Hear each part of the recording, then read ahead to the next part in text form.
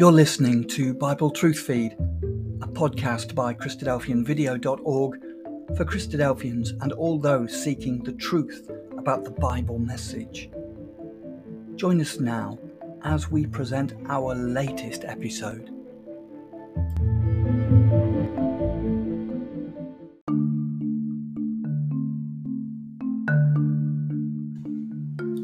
Understanding God's Righteousness, episode number 63.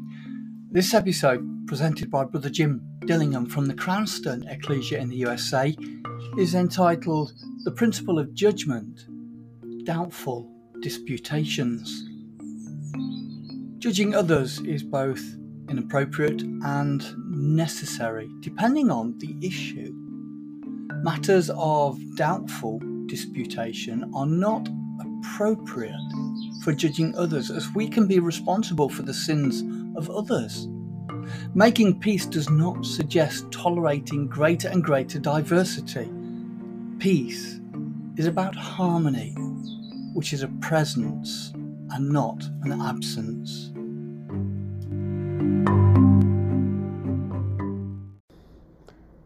We are currently considering the divine principle of judgment. In our previous considerations, we began to address the issue of how motivation can serve as both an accelerant or a decelerant in relation to gauging the offense against God with a particular sin. We started to consider this in the context of how a certain behavior can qualify as a sin for one person, yet not qualify as a sin for another person. This was the issue of eating meat that had been dedicated to a pagan idol. We considered Paul's comments and how literally there's no significance whatsoever whether the enlightened community was eating or refusing to eat meats that had been dedicated to pagan idols, unless, of course, one thought there was some significance and some possibility of offending God. After all, the entire 1500 years or so during the First Kingdom Age, there was a long list of forbidden foods that would significantly offend God if consumed. But that was no longer the case, because, of course, we know that God teaches us the same principles in different ways during the maturing development of the bride of his Son. Jesus had purged all meats during his ministry, declaring that nothing that goes into a person can defile him, but the things that come out of a person are what has the capacity to defile them. But Paul noted that we can be responsible for the sins that others commit if we prompt their failure, such as arrogantly and obviously partaking of meat that had been dedicated to a pagan idol in the very presence of a brother with a weak faith or one with limited spiritual knowledge. Motivation is an issue that can impose the guilt of sin in one environment that will not be the case in a slightly different environment. This understanding eliminates the possibility that offending God is just a simple and easily understood set of technicalities. Therefore, we need to be aware of this precedent in the context of our own understandings and behavior in our pursuit of demonstrating God's righteousness in our own lives. Our motivations can have consequences. This is why Paul began his considerations of that issue of meat offered to idols by stressing the need for the combination of knowledge and love. Knowledge alone will puff up, encourage arrogance. That knowledge has to be partnered with love. And part of that equation is recognizing that we are responsible for each other. That was the new commandment, which Jesus defined as his own personal commandment that he issued at that last Passover on the night before he died, that we are supposed to love each other, to love the brotherhood more than we love ourselves. So let's progress to that reasoning Paul presents to the Romans in chapter 14, addressing this same issue of eating meats offered to idols. I'm not usually a verse-by-verse commentator. I think that's all too easy to be consumed by the tree or even the bark on the tree and to be blinded to the forest with a verse-by-verse commentary.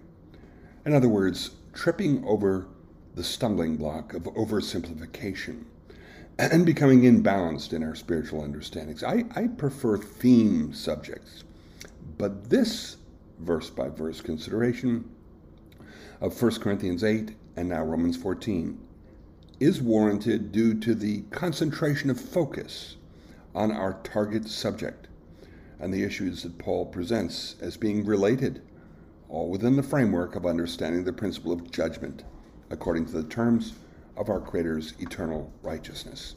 So let's start on Romans 14, where Paul writes, "Him that is weak in the faith, receive ye, but not to doubtful disputations. For one believes that he may eat all things. Another, who is weak, eats herbs or vegetables." One cannot legislate faith. We can encourage faithfulness by example, by advising, by education, spiritual education, but we cannot legislate faithfulness. There are variable issues in our own service to God. While we can and should advise, we cannot force. We noted last week how there have been some of these variable issues that have been stressed and debated in our community over my 3 generations in the truth, including the mandated exclusive use of the King James Version of the Bible in our ecclesial activities, as well as always using that 17th century English King James, those King James expressions in our prayers of thee and thou, and adding the ETH or the EST to words like eateth and shouldest and savest.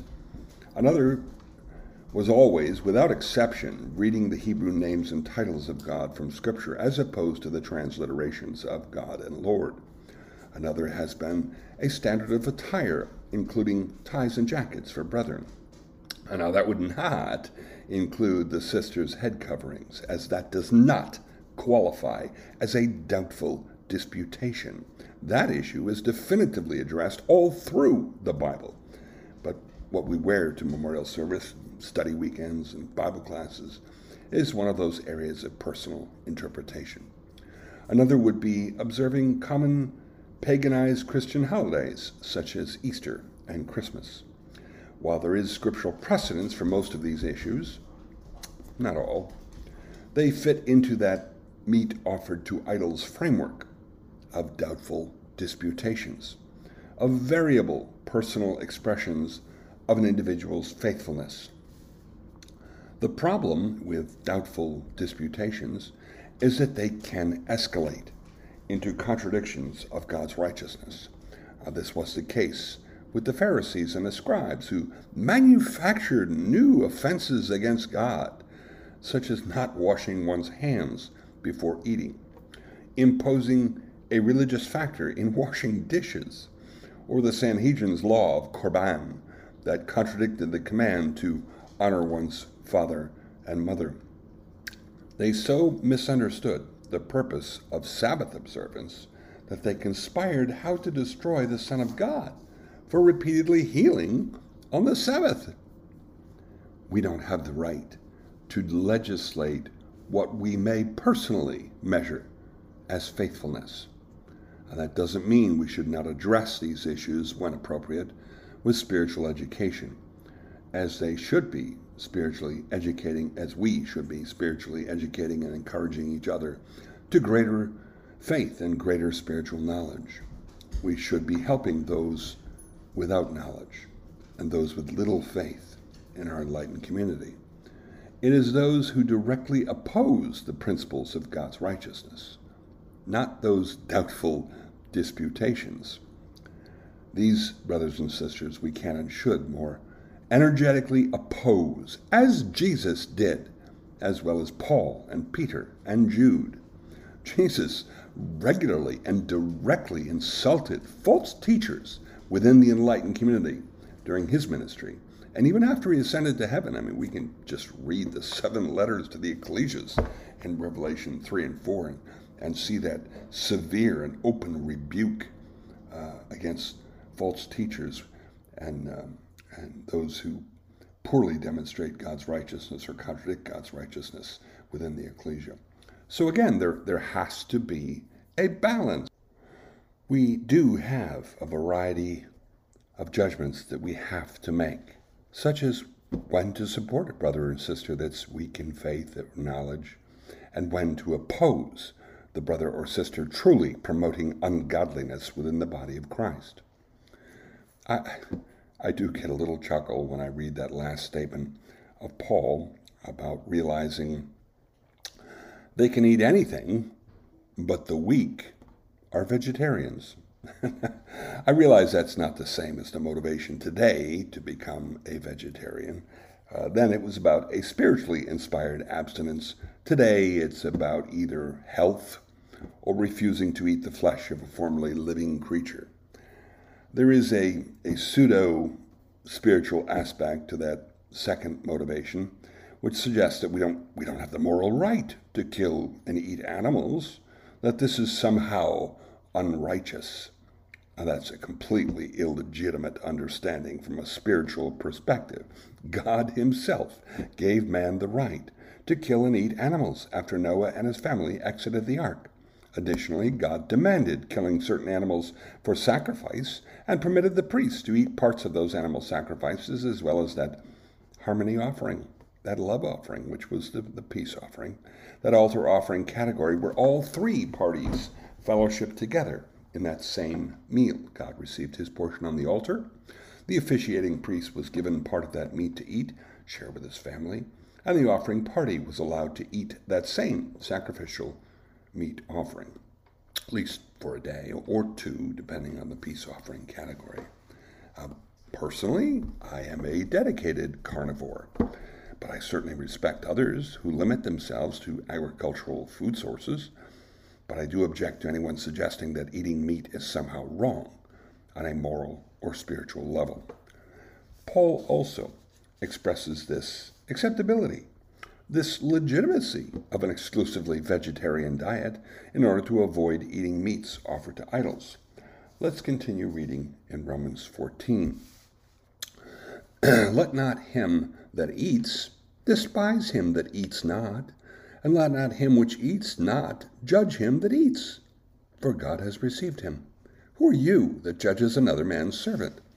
To his own master he stands or fails, yea, he shall be holden up, for God is able to make him stand. Admittedly, the issue Paul is stressing is sincerity, not laziness. Paul is presuming that this vegetarian diet is being prompted by a sincere intention of not offending God by partaking of meat that had been dedicated to a pagan idol. Paul points out this is not a legitimate concern, but that doesn't offer anyone the opportunity to disrespect that weak brother or sister who is sincerely trying to avoid offending God. This is the issue of motivation and how it can modify the application of judgment in a matter. It is the matters of doubtful disputation that we are not free to judge our brothers and sisters. But that does not extend that judgment ban to all situations, as we are commanded to make judgments within our brotherhood for issues that do not qualify as doubtful disputations. This is more and more frequently the oversimplification path being promoted in our community, that all judgments are illegitimate, simply because some judgment applications are illegitimate, and that qualifies as corrupting God's righteousness. Let's read some more from Paul's reasoning. He says, one man esteems one day above another, another esteems every day alike. Let everyone be fully persuaded in his own mind. He that regards the day, regard it unto the Lord. He that regards not the day, to the Lord he does not regard it. He that eats, eats to the Lord, for he gives God thanks. And he that eats not to the Lord, he eats not and gives God thanks. For none of us lives to himself, and no man dies to himself. For whether we live unto the Lord, and whether we die unto the Lord. Whether we live therefore or die, we are the Lord's. For to this end Christ both died and rose, and revived, that he might be Lord both of the dead and living. Paul is emphasizing that sincerity issue in relation to doubtful disputations. Now he expands the issue of respecting days, and that seems logical that this would refer to Sabbath observance, but might be extended to many different categories of days, even to those paganized Christian days that supposedly honor God, especially since we have this context of eating meat that had been offered to pagan idols.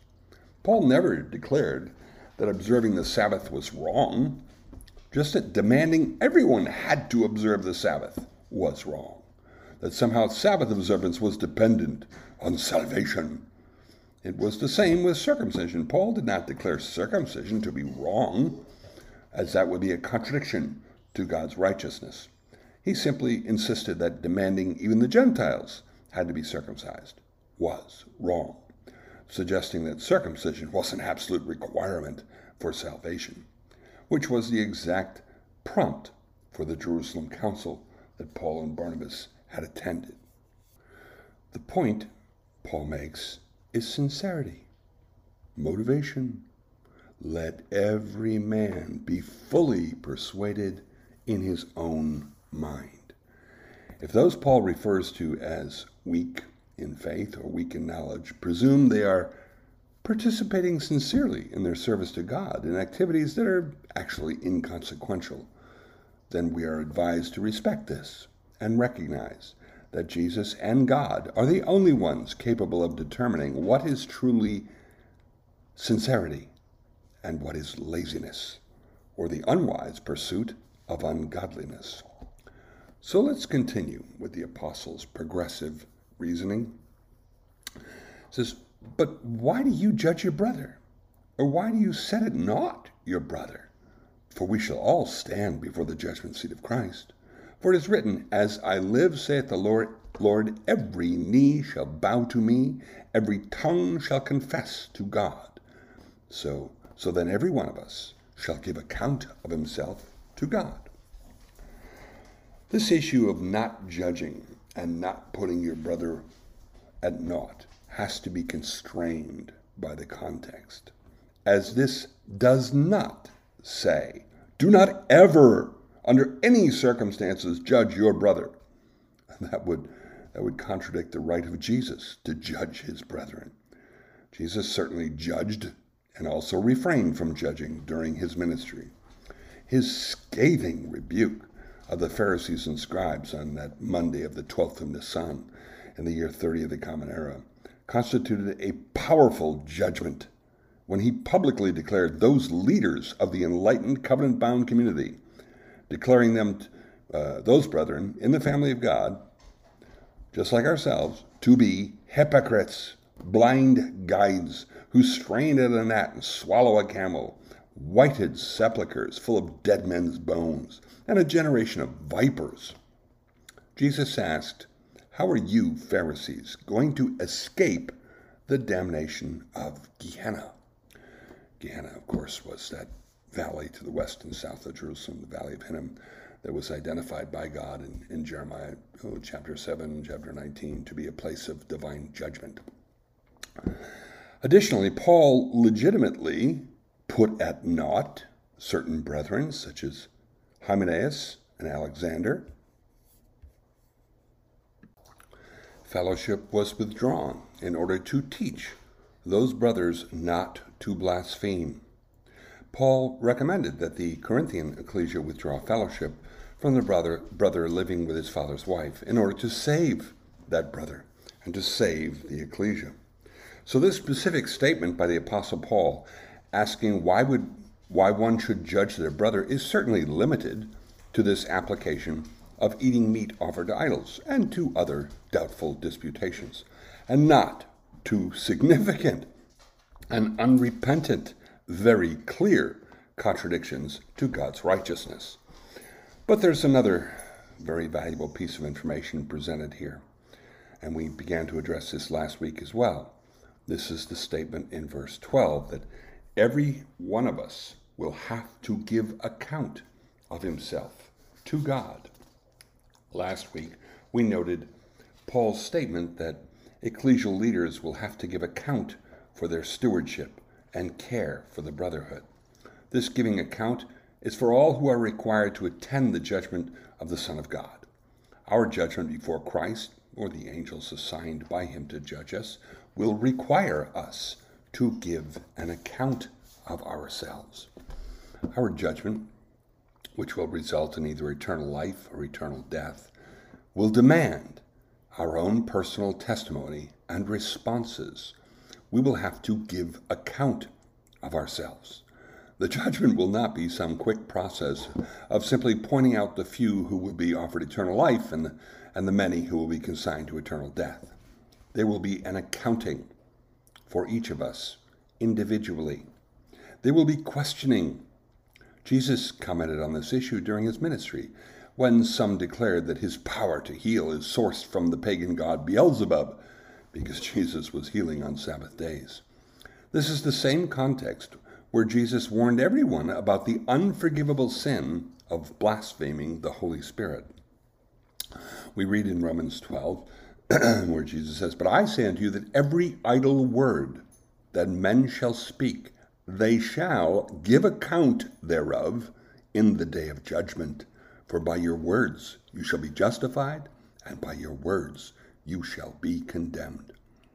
We're warned by our judge that we will have to give account in the day of judgment, and that our words will either justify us or condemn us. Therefore, we should be very careful about every word that comes out of our mouths, and we should be planning what we're going to say to our judge. We're going to be questioned at our forever life or forever death judgment. Now, one might ask why this exchange is going to be necessary. God already knows who's going to live forever, who's going to die forever. We've addressed this issue before when we considered the basis for determining who will be resurrected back to mortality to be judged and who will not. There are a large number of people that will be raised only to die forever, but not until they are made to understand how they contradicted the righteousness of God. The foundational purpose of the judgment is the vindication of the righteousness of God. The determination of salvation or perishing is the consequence of that vindication process that will demand an accounting. Therefore, we had better be prepared to respond to those pointed questions about why we said certain things. What was our motivation? Why we did certain things and why we did not do certain things. There will be no patience for those who insisted, well, they never said that or never did the things that they're going to be required to explain. Let's continue reading Paul's comments about this issue of judging in reference to eating meats dedicated to idols and other doubtful disputations. He writes, "Let us not therefore judge one another anymore, but judge this rather." So don't judge, but do judge. But judge this rather, that no man put a stumbling block or an occasion to fail in his brother's way. I know and am persuaded by the Lord Jesus that there is nothing unclean of itself, but to him that esteems anything to be unclean, to him it is unclean. Again, this issue of judging has to be constrained to the context due to the principle of God manifestation, multitudinous singularity, that all things have to harmonize perfectly together. Putting this in the phrasing of Solomon, there's a time to judge, and there's a time to refrain from judging. Or as he puts it in Ecclesiastes 3, there's a time to keep silence, and there's a time to speak.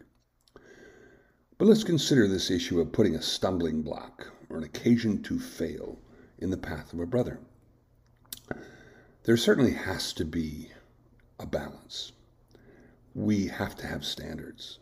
We are commanded to pursue God's righteousness, to demonstrate it in our lives, to promote it, defend it.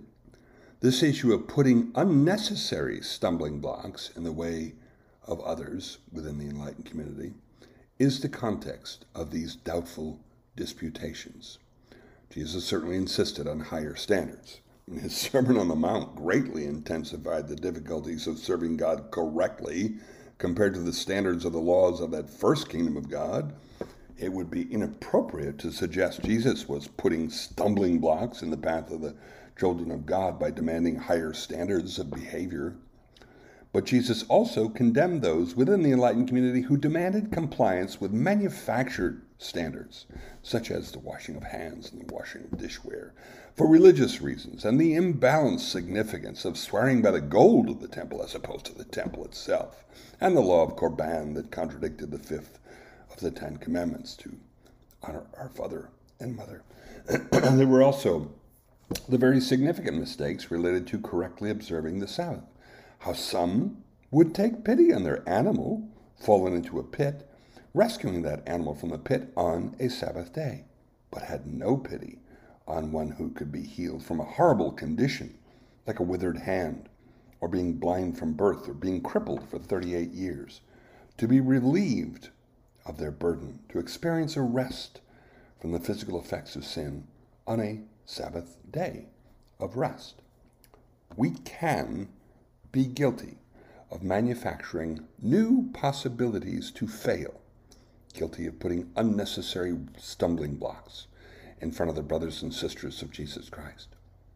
But we can also be guilty of denying the standards of God and Christ, of denying the rightness of God in relation to the things that we teach, or denying the rightness of God in the behavioral standards that we insist upon. We have to balance. We have a balance to pursue. We need to be right, as God is always right, and we want to be like our God in every way, and He is always right. This won't be simple, it won't be easy, and we'll be told to explain why we said and did things at our judgment. We will have to give account. So we have to be ready, and we have to be very careful in the standards of God-likeness that we establish for ourselves and for our brotherhood.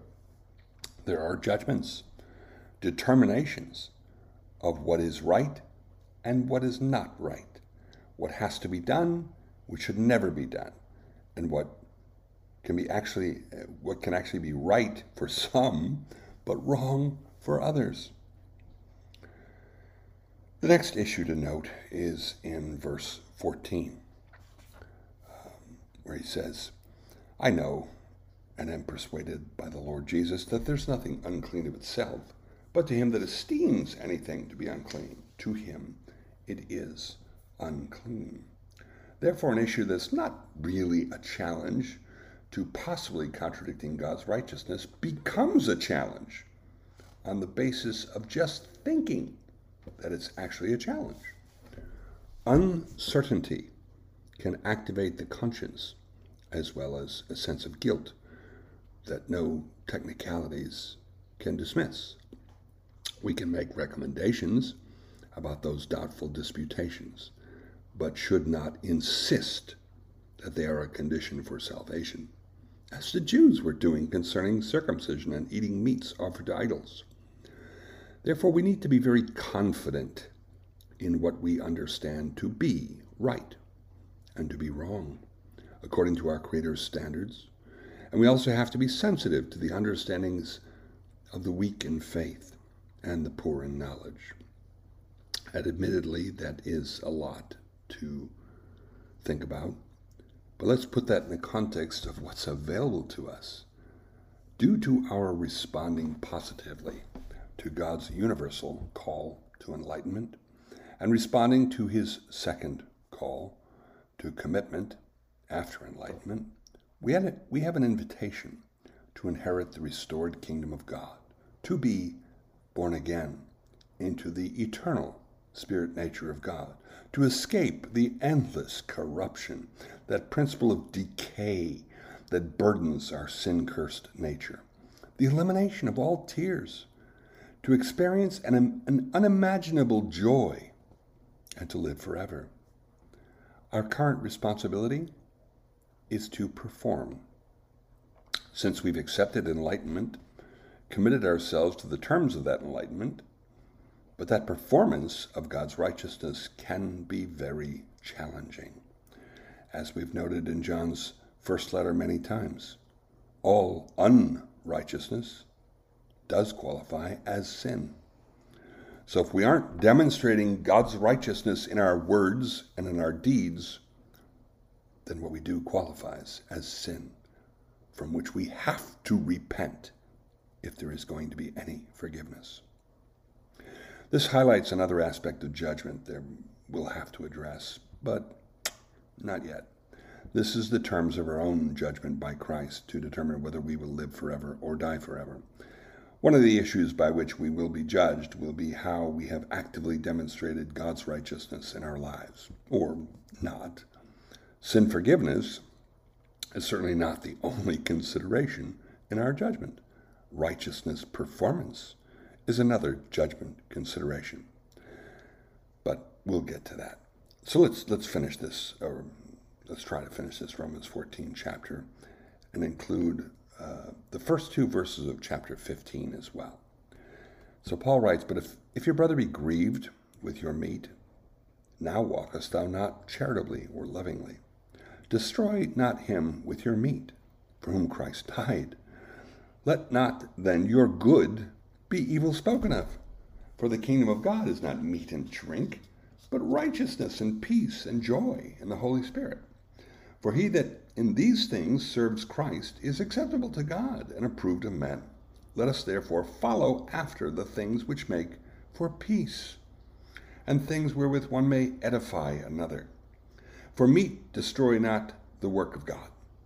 All things indeed are pure, but it is evil for that man who eats with offense. It is good neither to eat flesh, nor to drink wine, nor anything whereby your brother stumbles, or is offended, or is made weak. Have you faith? Have it to yourself before God. Happy is he that condemns not himself in the thing which he allows. And he that doubts is damned if he eat, because he is not of faith. And whatsoever is not of faith is sin." Let's just continue the first few verses of chapter 15 as well, where the reasoning is concluded. "We then that are strong ought to bear the infirmities of the weak, and not to please ourselves. Let every one of us please his neighbor for his good, to edification. For even Christ pleased not himself, but as is written, the reproaches of them that reproach thee fell on me." There are situations where we can be responsible for the failures of others. Not just the elders and teachers, but literally all of us. We're exhorted by Paul to follow after the things that encourage peace. But this too is a challenge, because God's definition of peace is exactly the opposite of society's understanding of what constitutes peace. We have reviewed this issue in this series previously. If we consider peace merely to be the absence of conflict and the absence of violence, then we are encouraged to tolerate greater and greater diversity in the pursuit of that absence of disturbance. This is the heart's definition, and exactly the opposite of God's definition of peace that we're supposed to pursue. Peace is a encapsulation of that ultimate principle of God manifestation, of multitudinous singularity. Peace is the presence of harmony, which has to include the elimination of all that is diverse, not its toleration. When we hear Jesus say at the beginning of the Sermon on the Mount, "Blessed are the peacemakers, for they shall be called the children of God," this does not refer to those who promote lower and lower spiritual standards of behavior and truth in order to encourage that absence of conflict, false understanding of what constitutes peace, promoting ungodliness and disrespect to God's righteousness shifts that harmony away from God and exclusively with ourselves. That is the path of divine rejection and eternal death. The peace we should be promoting is harmony with God, which hopefully would include harmony with each other. But our goal should be greater godliness, not tolerating less and less godliness. Christadelphians cannot save us. God in Christ can save us. Our peace, our harmony must be directed to them, not away from them, in order to accommodate our community's corrupted and self-worshiping definition of what constitutes peace in societies, but unfortunately being adopted more and more within our enlightened community. This is the conflict that our community has faced during my 50-plus years in the truth. This is the extremely popular but highly inappropriate pursuit of unity within our brotherhood at the expense of pursuing harmony with God. We're exhorted to accommodate greater and greater contradictions to God's righteousness in both understandings and behavior. This disrespect to God and Christ is presented as actually pursuing love and peace. But the focus shifted from the love of God to the love of people, shifted away from harmony with God to the toleration of diversity with people, as if this is what God actually wants. The same mistake is being made of oversimplification, of exclusivity as opposed to inclusiveness, in order to serve that only other God in this world, other than our Creator, which is the human heart, that face in the mirror. We have to balance all the testimony of God to understand the terms of our Creator's righteousness. In our considerations of what constitutes peace, we quoted creation, that second witness of God.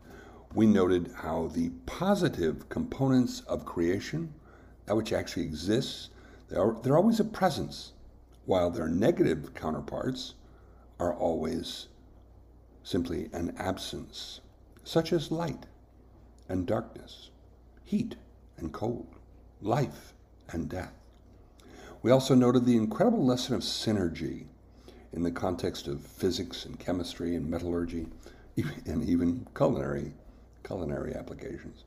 When the right elements in the right amounts are blended together in the right way, the whole becomes far greater than the sum of the parts. Creation's testimony about the seemingly magical process of synergy testifies concerning the divine principle of harmony, that multitudinous singularity, that peace, that God manifestation. It will take the complete elimination of death in that eighth day, that eighth millennium, to facilitate that perfect peace, as death is God's answer for sin. The elimination of that last enemy, death, will result in God being all in all. And the blending of all this is in heaven and all that is on earth. That is peace. Therefore, we need to hear the apostles' advice to follow after the things which make for peace, and things wherewith one may edify another, encouraging harmony, not tolerating diversity to maintain a unity which is not the same as harmony. Let's consider that last thought in chapter 14. Happy is he that condemns not himself in the thing which he allows, and he that doubts is damned if he eat, because he eats not of faith. For whatsoever is not of faith is sin. Confidence in what is right is a path to happiness. Doubting is what creates the problem and the possible offense to God. Therefore, it's quite obvious to pursue the wisdom of developing that necessary confidence, pursuing that balanced and comprehensive and inclusive understanding of what constitutes the rightness of God and what does not. Exactly what we're trying to do with this class series. That last statement fits within the same framework of creation's testimony of peace and God's ultimate definition of sin being the absence of righteousness. Paul is inspired to tell us whatever is not of faith qualifies as sin. That's quite a powerful statement. This goes right back to how creation itself testifies concerning the spiritual definition of peace. Peace should be understood as a presence, not an absence, as in the absence of conflict or the absence of disturbance. That's a goal of unity, mere unity, a flesh goal. Sin is the absence of righteousness. Sin is the absence of faith. We have to develop that presence of righteousness in our lives. We have to develop that presence of faith in our lives. Merely concentrating on being forgiven for our sins is completely insufficient for salvation. We can't be saved on the basis of an absence. We need that presence. What is real, like truth, righteousness, faith, and like light and warmth and life, as opposed to those absences of darkness and cold and death and sin. In the end, there will only be the presence of God's righteousness. There will be a complete absence of sin due to the elimination of death. So we're going to have to finish up our considerations of Romans 14 and 1 Corinthians 8 in our class next week. But we'll also consider that balancing issue of being required to judge in certain situations that do not qualify as doubtful disputations.